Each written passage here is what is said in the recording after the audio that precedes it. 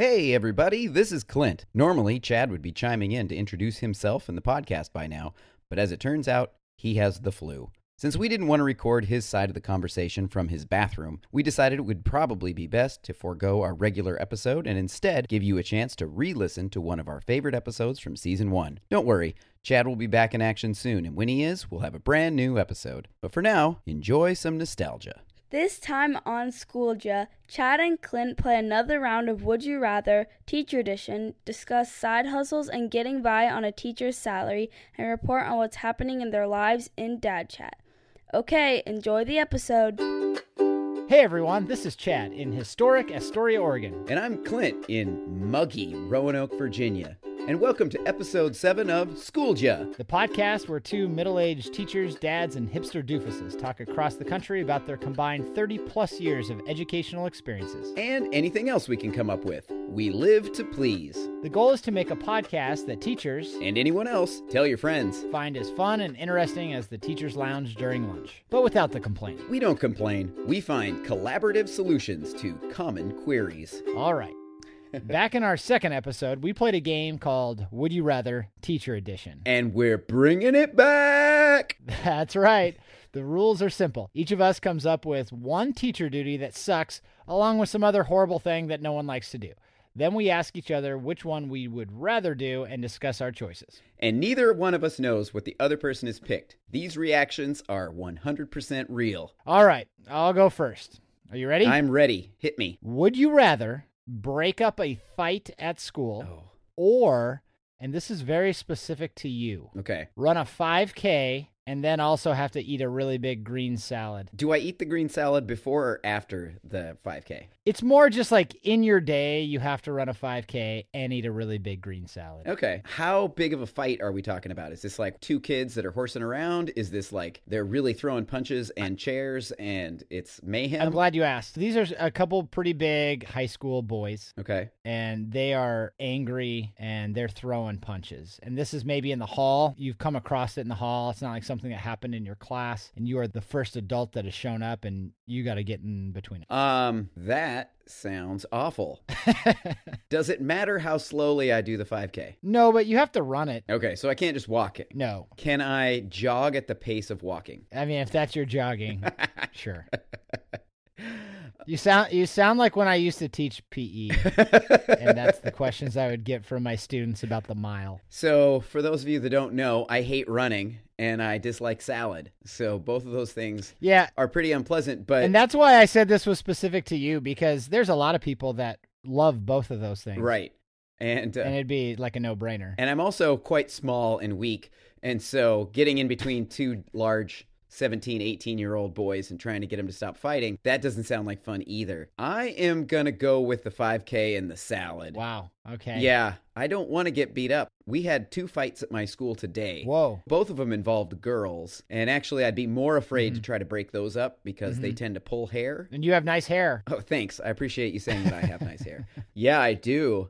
I cut it myself because I'm cheap.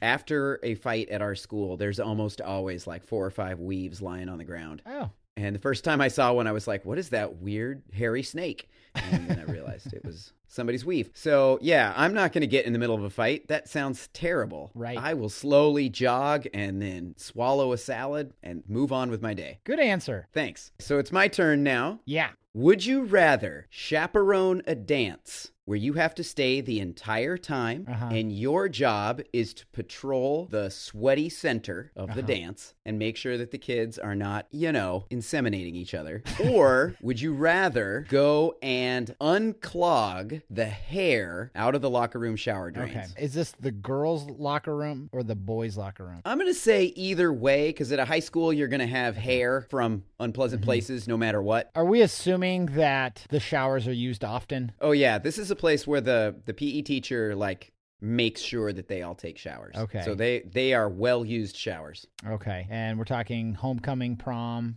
one of those types of dances? Yeah, probably homecoming. You've got all ages there. Okay. As you know, I was the assistant principal at our high school for 3 years, and so one of my main roles was to do exactly what you're describing. If I were to pick maybe the top 3 things that I disliked most about being an assistant principal at a high school, this would probably be number 2. Wow. Yeah, I absolutely hated the 3 hours of being the, as you used to call it, the hump patrol. Yes. Super uncomfortable, both the breaking up of the activity, but also just the fact that you're kind of in charge of like watching it and monitoring like the extent. There's a lot of gray area in terms of how much do you let kids just be kids and dance, and then at what point do you step in? It sucked. On the other hand, I got to pull hair out of drains at home, often. Yeah.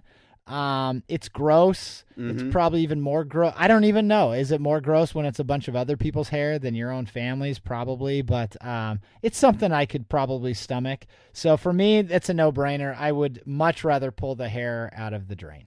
Do you still have your cartoon that Corey Logan drew for you of you on the camel? Yeah, I do have somewhere. I'll find it and we'll post it to our website. If anyone's wondering, Corey Logan, who does our awesome cover art for our podcast, drew a picture of me sitting on top of a camel. Was I wearing a shirt that said Hump Patrol? I think you looked like a sheriff and you had like a badge or something that said HP on it. Right. So what are the worst teacher duties you would rather not have to do? Shoot us an email at schooljapodcast@gmail.com. We'd love to use them on the show. You can also post your ideas on our Facebook page at SchoolJaPod. And now, let's take a quick break. This segment of Schoolja is brought to you by AutoSensor. If you've listened to most new music lately, you're probably aware of auto-tune technology that makes your favorite singer sound like, well, a good singer. After listening to enough T-Pain, Maroon 5, and Black Eyed Peas, the people at AutoSensor had an idea. If a computer can make those clowns sing in the right key, can't we help teachers avoid those inevitable verbal slip-ups as well? AutoSensor miraculously detects the unintended word or phrase slipping from your mouth and instantly adjusts, projecting a less objectionable expression to your students' ears. Check it out. If I see one more silly student on their phone, I'm going to take those stinking things away and throw them in the smelly trash. This class is making me happy right now. AutoSensor is also great for conversations with coworkers. Jim,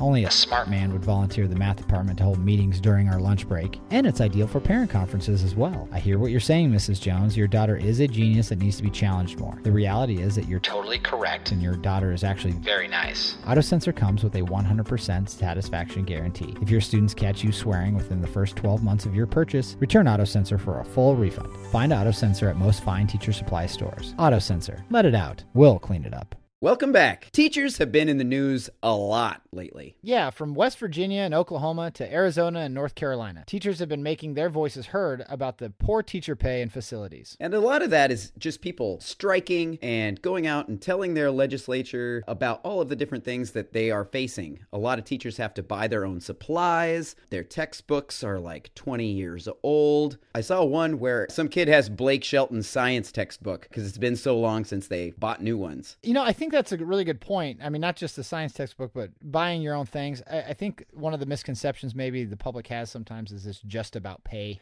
And the reality of it are working conditions, and working conditions include things like the things that you need as a teacher to perform and help kids learn. And if you don't have those things, it makes it really hard to do your job. Right. And I remember back in Astoria, it was such a small school. We had a minimal amount of teachers. And I remember teaching AP classes of up to 40 kids at once. Just class sizes being too large and not having enough teachers to go around. And, one of the things that has bothered me in the past is that I think sometimes there's an assumption that because of the field that we've chosen as educators, that somewhere along the way we made a pledge to kind of sacrifice ourselves for our students. I get exactly what you're saying. I think one of the things that I hear a lot from politicians and other people just kind of outside of the education world will often say, well, if you really care about the kids, then you're going to keep working anyway, even though those conditions are bad. If you really care about them, you won't go on strike, you won't make your voices heard, you won't protest or whatever, because you're taking them out of the classroom for a week or however long the strike lasts, or even just like Well, suck it up, buddy. You knew what you were signing up for, and if you really care about the kids, just deal with what you have. And that is just so unfair because teachers do care. And, if you're not looking at the real reason why these things are happening, and sometimes the reality of it is the reason they're striking is because they care. Exactly. And it's can sometimes be painted as a selfish, greedy, whatever, but I don't think you could ever really accuse a teacher of being greedy. Right. It's not really a business. As much as people try to run it like a business, it's not one. We generally put in a lot more than we get paid. And ultimately, the big fix of getting the legislature to come up with a decent plan for financing schools is the priority. It's the best solution possible, but that takes a lot of time. And since summer is right around the corner here, what are cash-strapped teachers supposed to do to make sure that they make ends meet through the 3 months that they're basically unemployed? That's why we have side hustles, Clint. Those side jobs that make use of our skills and our abilities to make a little extra for those lean summer months. Most teachers that I know have had to, at some point, do some kind of a side hustle. Oh, absolutely. They have to have something that they do, maybe not even just in the summertime, but throughout the year, that they do to kind of make sure that they've got enough money to do what they need to do and what they want to do, as well as be able to participate in other activities they enjoy. What are some of the things that you've done? You talked earlier in the show about how much you hated chaperoning dances. Right. I knew that was the case about you because I was the DJ of many of those dances. Shout out to Tim Roth, who taught me how to DJ, and he and I used to love to nail you with the strobe. But that was a job that I did. It didn't make a ton of money, and I love it. I mean, I know that you are not a huge fan of dances. Well, I would probably really enjoy it if I was DJing. It is a lot more fun because when you're DJing, your job is to make sure that the kids have a good time, to keep it rocking within limits, of course, and kind of just party with them. Whereas as a chaperone, your job is to make sure they don't party too hard. Yeah, kind of opposite ends of the spectrum. I don't know how much longer that's going to be a gig that I'm going to be young enough to do. I'm almost 40, and so I don't know all the songs that they know, but it is a lot of fun, and it does help pay for dates and other activities that just aren't in the regular budget. Well, for me, in the 15 years I've been in education, my first couple of years, I did some odd things. I've mowed lawns. I worked for a landscaping company one summer. I worked at a gym, running the front desk kind of reception area. For 2 summers, I got a job making candy down in Cannon Beach at Bruce's Candy Kitchen. Some friends of mine run that, and that was a ton of fun. I made taffy and fudge and kind of got to hang out and just make candy all day. This is one of the nice things about being a teacher. I mean, yes, we don't make a lot, but we do have this extra time. So for me, needing to make a little bit more money, but not wanting to just go out and find a job, just any job, I want something that's going to be different from teaching for sure. There's always been opportunities to teach summer school or do things school related over the summers, and honestly, that's like the last thing I want to do. One summer I did what's called Upward Bound. I only taught 3 or 4 hours a day, but as much fun as I had doing the project, I had a group of 8 kids that I was working with the whole time, and they were great kids, and I really loved them. It was kind of a drag because when I came back to school, I didn't feel nearly as rested or as prepared. Because a lot of what I do over the summer is to get together my websites and fix my old lesson plans and go back and look at activities and see what went well, what went poorly, and revamp all of the activities that I want to do throughout the year. And when you don't have quite as much time to do that, it can feel rushed and you can kind of step back into it without enough time to reset your brain. There's a lot of folks here in Roanoke that do work summer school and they love it, but it's not something that I'm going to do. And then for me, the other thing too is, because we have this extra time, it does give us a chance, like you say with your DJing, to kind of pursue something else that you're really interested in. I'm grateful often that because I'm a teacher and I don't just have 2 weeks off a year, that I can dive in a little bit more to another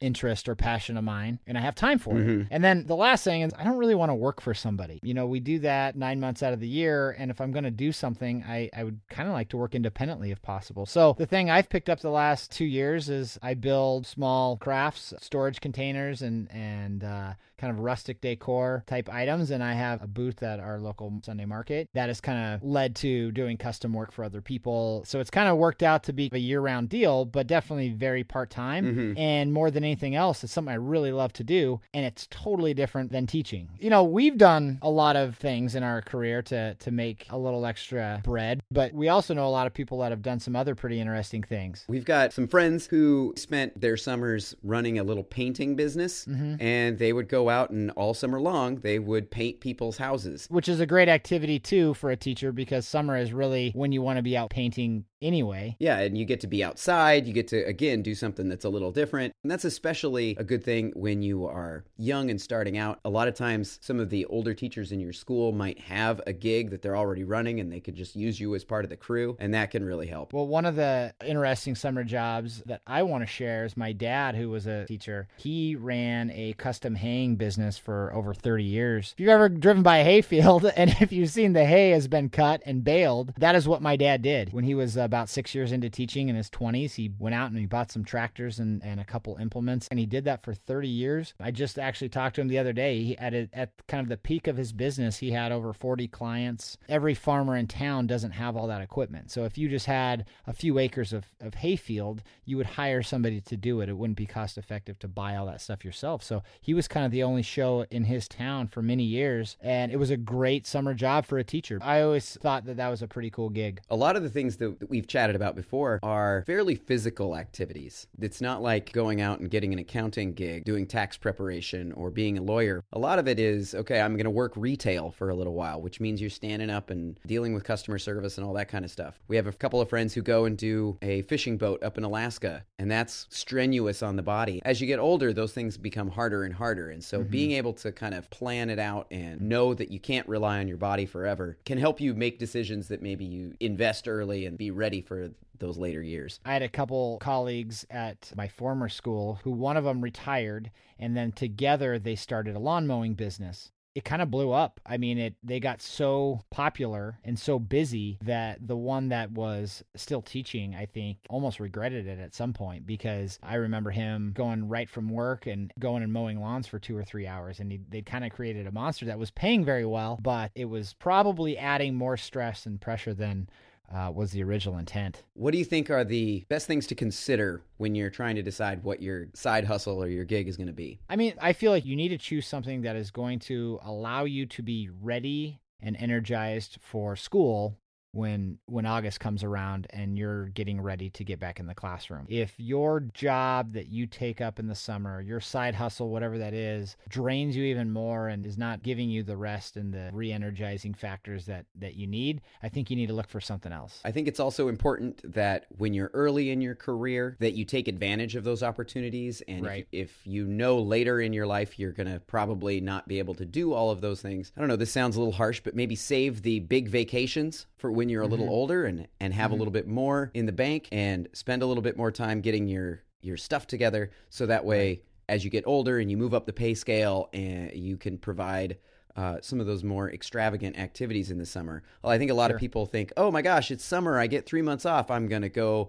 on a cruise and I'm going to just take a giant road trip and I'm going to do all these other things. And when you're first starting out, you did not get paid enough to do those things yet. Right. So being able to find something that's going to help you afford some of the fun stuff later on is a big deal. With that said, make sure that you do enjoy your summer as well. It's one of the perks of being a teacher. Make sure you take advantage of that as well. I think knowing your limits is an important thing. Like, don't work yourself to death over the summer, for sure. I feel lucky that my wife is a nurse and she works part-time all year round. I guess she's kind of my sugar mama and helps keep the house rolling while both of us are not pulling in a paycheck. That sounds like a good deal. So, all of you listeners, what do you do to make sure you're not living off of just ramen by August? Find us on Twitter or Facebook at SchoolJaPod and join the conversation. And with that, it's time for a word from another of our sponsors. This episode of Schooled Ya is brought to you by Substation. It sucks being sick, but it's worse when you're a teacher. Arranging for a sub, contacting the school, and getting together lesson plans are all bad enough when you're well and heading out for a prearranged absence. But when you're sick, forget about it. That's why you need Substation, the #1 app for all your sick day needs. Here's how it works. Download the app to your phone and register on a day when you're healthy and thinking clearly. Then fill out the survey, grade and subject you teach, the names of your school and supervisor, and the website for the subfinder your district uses. And you're all set. When you wake up feeling sick, just open your Substation app and hit the barfing emoji icon, and Substation will arrange for a sub, send personalized emails to your supervisor, and create lesson plans that are specifically designed for your subject and age students, complete with handouts and materials, letting you rest easy, knowing everything is all taken care of for you. Substation, because it shouldn't be so hard to be sick. Welcome back to our third and favorite segment of the show, Dad Chat. It's a time for us to reflect on the things that are making us happy. Hey, Chad, why don't you start us off? This is actually going to remind you of a story you have told me once off the air. Okay. Because your story was a little bit too R-rated for what we could share on this. But I think this one's going to be toned down just a notch. Okay, good. So my kids and I, well, my two oldest kids, my 8-year-old daughter, Daphne, my 5-year-old son, Griffin, we've been really into Mad Libs lately. So a lot of times before bed, we'll do one or two of Mad Libs, and it's been a lot of fun. It's a great game to learn what verbs are and adjectives and things like that. And I do all the writing, and we kind of just go back and forth between the two kids. So the other night, it wasn't going real well. Everyone was kind of a little, I think we were all tired. It was Daphne's turn, and I asked her for a verb, and she gives me a verb, and I kind of just absent-mindedly start writing it down. As I'm listening to Griffin, he's upset about something, and he's moving on to the next. He had to find an adjective for me or something. And so as Griffin's trying to come up with his adjective, Daphne says to me, as she's looking over my shoulder and reading the Mad Libs and the word I had just written, she says, "Daddy, what's..." And she just drops an F-bomb. So I'm like flabbergasted. This is not a word that we use in our house. And she's in 3rd grade, but the fact that she had to ask, I'm not sure if she has heard it or knows what it is. And I look at my wife and she's like tearing up laughing. And I'm trying not to react as I look down at my Mad Libs sheet. And sure enough, right in the verb section where Daphne had just told me to write a word, there it is. The F word that I had just written. I'm like, what in the world? Like, how stressed out am I right now that Daphne tells me some verb and I write? So I'm trying to think, like, what would I have been thinking? Why did I write this? So Daphne tells me, well, Dad, the word I wanted you to write was flick. So I write all caps. And if you're not careful, when you write a capital L right next to an I, that can look a lot like the letter U. Yes, it can. So we all got a really good laugh out of it. My wife still was like, she had to leave the room. She was laughing so hard. The funniest part about it was probably just my daughter kind of deadpan asking me what that word was and just saying it so loudly. It's pretty cute that she still hasn't heard it and isn't sure what it is. So what do you got? Mine is still a little school related. Basically, I've been given the opportunity at the school to take over a state championship winning team as a coach. And this isn't a joke. I really have. And it makes me super nervous. But the team is something that, at least for our West Coast listeners, you might not have heard of before. It's something called forensics. Okay. And forensics is not like the CSI going out and figuring out the crime, that kind of thing. Forensics is... the best way that I've figured out to describe it is doing like dramatic reading or acting without moving too much. I'll put some videos of forensics up on the website so that way people can kind of see what I'm talking about. But Patrick Henry, the high school that I work at, has won the state championship several times. They won it again this year. The teacher that was coaching them kind of came in as their other coach left, but I was asked to come in and take it over because that other teacher that helped them win the championship this year is close to retirement and she didn't want to have to do it again. So the reason that I'm talking about it here is that I'm super excited because the kids that we have, obviously if they're state champions, they're like crazy talented, right? But this will be really the first thing that I've ever coached. And unlike if I coached basketball or football, which are both sports I played, and so I at least know something about them, I don't know really anything about forensics. So while I'm really excited, I'm also super nervous. I'm not sure how I'm going to go about leading into this. And I've talked with the other teachers who are previous coaches, and they're going to stay on for part of the year and help me out. But I've kind of decided that I'm going to be, in some ways, like their manager. They come in with the raw talent, and my job is just to point it in the right directions and make sure they stay on task. And the thing that makes me nervous about it, really, is that I just got done rewatching the entire series of The Office, and I'm a little nervous about being a Michael Scott type manager where they succeed in spite of me, and I don't want that to be the case necessarily, but I'm super excited to work with forensics, and I hope that it goes well. That is awesome. That's my big thing for the week. I'm pretty stoked about that. Congratulations. That'll be a lot of fun. Now, I'm super interested in knowing more about forensics because even when you were saying that it isn't like CSI, I was still expecting you to describe something along those lines. But this doesn't sound, it's like, how are those two words even related? I don't know. I got to look it up. Let's start with that. Day 1. What does this word mean? Why is it called this? Well, that's awesome. Congratulations. Thank you. And good luck to the Patrick Henry High School forensics team. Did I say that all right? You got it. Yeah, baby. Hey, well, that's our show. Thanks for listening. Have a question? Have any unbearable duties or side hustle ideas to share? We have an email address for that. Contact us at schooljapodcast@gmail.com, or you can find us on Twitter and Facebook at schooljapod. You can also find me on Twitter at Hill Astoria. Follow me on Instagram at Chatterboxes, and don't forget about our new website, schooljapod.com. The lovely intro and outro music you are rocking out to was performed by my amazing wife, Nikki. And all our sponsors are fake, but our artwork is not. Big thanks to Corey Logan for our fantastic cover design. If you liked what you heard, please subscribe. And go ahead and leave us a review on Apple Podcasts. It will help other people find us. Thanks for listening. See you soon.